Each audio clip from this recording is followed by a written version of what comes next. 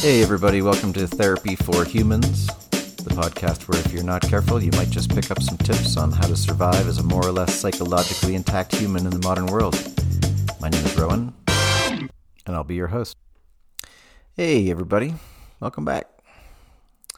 Episode 21 of Therapy for Humans.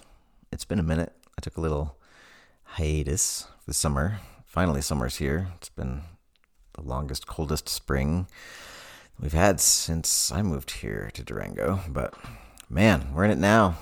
It's beautiful out there. River's raging. So I'm going to jump in with a couple of emails. One of the reasons that I kind of took a break is that I just didn't really have any content. So don't hold back. If you guys have stuff you want to talk about, get in touch. Okay, so this email says, "Hey Rowan, I've really enjoyed your podcast and missed having new episodes recently with your switch to bi-weekly. So sorry, now it's even less than bi-weekly." So they go on to say, "Now into my question and dilemma. I am in a very happy, healthy, committed relationship with my boyfriend and want to be there for him as much as I can. Pretty standard. Then a couple of weeks ago, my boyfriend got diagnosed with a horrible, life-altering, disabling, non-curable disease. We're both devastated and I'm struggling to know how to support him. He's stressed and angry and broken, and I understand, but I don't know what to do or say to show him that I'm here for him. On a selfish note, it's also life-altering for me. I've chosen to spend my life with my partner, and now we won't be able to do a lot of the things we dreamed of doing. It's devastating for him, but for me too, and I don't feel like I am able to express my own anger and frustration at the situation. Shake my fists at the gods, if you will, because I'm not the one who's sick. But it still is turning my life upside down too, and I'm scared. I'm scared to see my boyfriend wither away and to see this disease take over our lives. On top of everything, we just moved to a new state, so neither of us have our normal support network of friends and family. Both of us are trying to be strong and positive, but I feel like that facade is about to crack, and I don't know how to handle this situation. Any tips or advice would greatly be appreciated, and thanks as always, for shining a little sanity into your podcast." Well, thanks for your email. First of all, I'm very sorry that you're both going through this, and to be clear, you are both going through this. I have no idea how long the two of you have been together or what kind of illness we're talking about. I don't know if it's terminal or if it's a matter of a long-term disability. All those things are important to my response, so if I'm wildly off base here, I do apologize, and feel free to shoot me another email and I'll give it another shot. So let's take this in two parts. The first part is how to support him. You say, "He's stressed and angry and broken, and I understand, but I don't know what to do or say to show him that I'm here for him." So I would start with naming those things and asking him what he needs, understanding that what he needs may shift depending on where he's at. And in any caregiving situation, it's important to walk the line between what they need and what you are able to provide. You get a say in this. You can't give so much that you use yourself up. That will lead to burnout and self-destruction, and then obviously you won't be any good to him or anyone else. And while you're walking that line, there's another one to watch, and that's how you're being treated. Your boyfriend's illness does not give him permission to be a dick. You can and should give some grace around his mood swings, but ongoing verbal and emotional abuse is not okay. It's also not okay for him to deny you your own reaction. And this is kind of what this next part is about. You absolutely have a right to your own reaction and experience. You say on a selfish note when you start talking about not being able to express your own frustration and anger. So first of all, that is not selfish. There is absolutely no way that you would not be devastated by this, and you get to have that, of course. My question is, why don't you feel like you get to have that? And I'm guessing that your boyfriend finds that upsetting or disturbing in some way, and maybe he's saying that that's not what he needs or wants. That needs to change. I would urge you both strongly to get your asses into a good therapist's office, together for couples work for sure, and ideally individually for each of you as well if you're able. This is a big fucking deal, and you need to build a support network of folks that can help you through it. But the bottom line here is that you need to be able to own this experience for yourself as well. And that's not selfish or insensitive or inappropriate.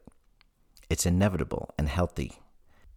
The image that the two of you had of your life together has shifted radically. And if you two are going to weather this together, you need to mourn that. And you need to build a different set of dreams that work with your boyfriend's prognosis. And you can do this as a team. You need to do this as a team. It sounds like right now it's not feeling that way on your end. The only way to get there, to that place where you are taking this on together, is for your boyfriend to allow you to own all of those feelings that you're having, and he needs to know that this doesn't diminish his experience. It doesn't mean that he doesn't get to be pissed and sad right along with you. But he does need to understand that this isn't just his illness. This isn't happening just to him. It's impacting all of those people who love him as well, and he should be grateful for that because it means that you are in it with him, that he is not alone with this. But he will be if he doesn't allow you the same emotional reactions that you are allowing him. None of this is easy, it's complicated, and it's messy, and it sucks beyond belief.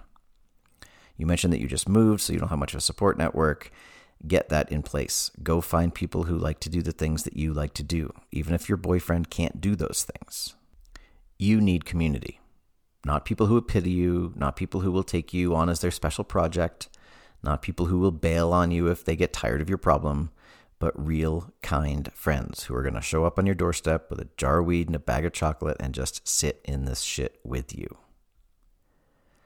The last thing that you say is that you're both trying to be strong and positive, but you feel like that facade is about to crack. So let it crack. More than that, blow it the fuck up. There's no room for a facade here. Let it be messy, let it be terrifying, let it be unfair and devastating, and show each other how much it's ripping you to pieces. And then, when that's done, find the strength that you both have and know that this is for yourselves and each other, and you can take turns with it. Pass it back and forth as needed. But this only works if you get to be weak as well as strong. So, I wish you the best of luck. Please get in touch if I can help with some referrals to therapists who can help you navigate this. Okay, we have another email. They say, what are your thoughts on moving through judgments of others, especially when you're stuck in rigid thinking on their behaviors and personality and don't have real motivation to like them other than that you are supposed to because they're a parent or a sibling or a friend or hold another significant role in your life? Maybe that person has a personality disorder that prevents you from feeling compassionate toward them, and there isn't much you feel grateful for as far as maintaining the relationship. Let's say that you are also a young person under the age of 15 that has to maintain contact with this person because of the court orders. Well, holy shit. There's a lot in that email. So I'm going to take a more or less general approach here because, to be honest, I'm confused as fuck about exactly what's being asked. But that having been said, there's enough in there that most of us bump up against at some point that I think will be helpful to just kind of jump in there in the middle or even at the beginning. So let's start with judgment. We all judge everyone all the time. I hear people say, oh, I don't judge anyone. I take everyone at face value. I don't see skin color. Race doesn't matter. Gender doesn't matter. These are all constructs. One love, blah, blah, blah, blah. Bullshit. First of all, indulge me in a small tangent. Gender and race do matter. If you say that they don't, it's because they've never negatively impacted you, and that's your privilege that's blinding you, and you really need to square that shit away. If you stand in front of me and say something stupid like I don't see skin color, I might slap you. I'll also feel badly for you because personally I think different colors of skin are gorgeous and I wish we had more diversity here in Durango. Anyway, whatever. That's neither here nor there. So back to judgment. As soon as someone walks into a room, we check them out. We look at their clothes. We look at the way they move their body, their style, the way they style their hair, their clothes, their tattoos, their gender expression, and yes, dare I even mention their skin color. How we put all these pieces of information together and what that spits out for us in terms of how we want to interact with that person is our own set of preconceptions, past experiences, enculturation, socialization, in short, our fucking judgments. To some extent, we're powerless over this process. The awareness we have of it and what we choose to do with it, we absolutely have control over, and it should be a constant process to monitor and evaluate that process. But let's just agree that we all do judge in one way or another. In my mind, the single most important thing to do with our own judgment is to make 100% sure that we understand that they are our judgments. They belong exactly 0% to the person that we are judging. This is an internal process. Unfortunately, most judgments contain an outward expression, and that's where the trouble lies. It's worth noting here that our own judgments of those that we do not know extremely well are almost always way off the mark. Anyway, none of that is what this poor and hopefully endlessly patient emailer is asking about. They want to know what to do with stubborn judgments about those we know well. So maybe we should call this something other than judging. Maybe we should call this knowing that someone is not good for us and having the sense to protect ourselves when we're around them. Judgment sounds negative, but this sounds more like the need for boundaries, which is a positive thing. You say they're a minor, so they don't have the ability to just walk away from this difficult relationship. They're stuck, as it were, with this other person. So the next best thing is they can do is find people, and especially adults, who see them, who care for them, who buoy them, encourage them, love them in appropriate and profound ways.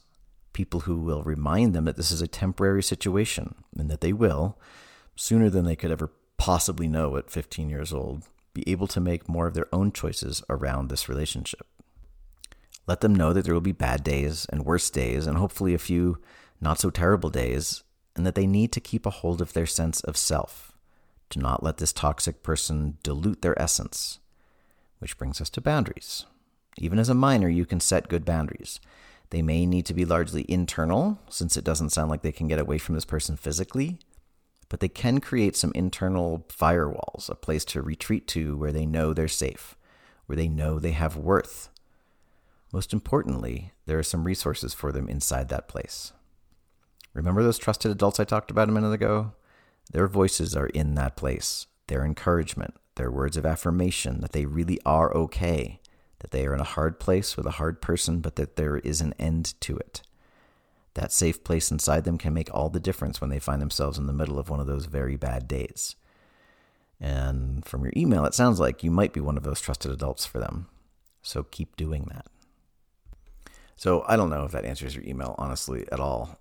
So if it doesn't, once again, get back in touch and I'll see what else I can do with it. I mean, so I just reread it and I feel like you start out talking about how do we move through the judgments we have with others, but I'm wondering if maybe what's more important here is to just allow that judgment to be there and wait it out until you can get the fuck away from this person.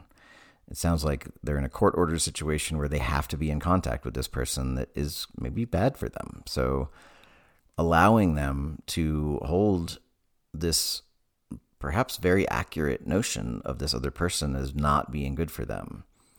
And how do you hold that and how do you move through with that in a way that allows you to own what you know of this person while also protecting yourself internally from them and taking advantage of the people around you that have your back? Okay, that's my last-ditch effort on that. Good luck. Okay, so that's all we have for today. If you'd like to have something included on the podcast, please get in touch with me at rowan@therapyforhumanspodcast.com. You can also leave a voicemail for the podcast at 1-844-387-2646. That's 1-844-Durango. If you'd like to see me live and in person for therapy, please feel free to get in touch with me through durangopsychotherapy.com or give me a call or shoot me a text to 903-3893. And until next time, take care of yourself and take care of each other.